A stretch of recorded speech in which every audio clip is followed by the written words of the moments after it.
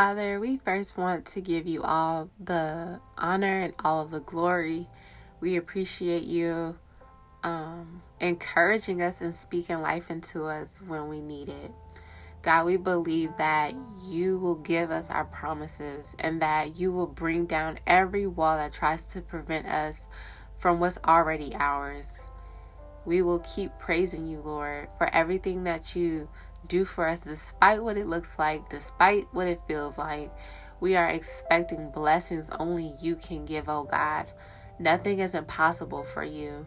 We ask that you help our faith, Lord. Help us to stay rooted in your word, Lord, and give us the strength and desire to follow your instructions exactly.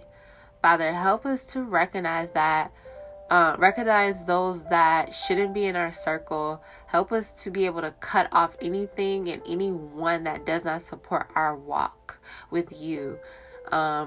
We ask that you send those who are like-minded, God. Send those that influence us positively, Lord.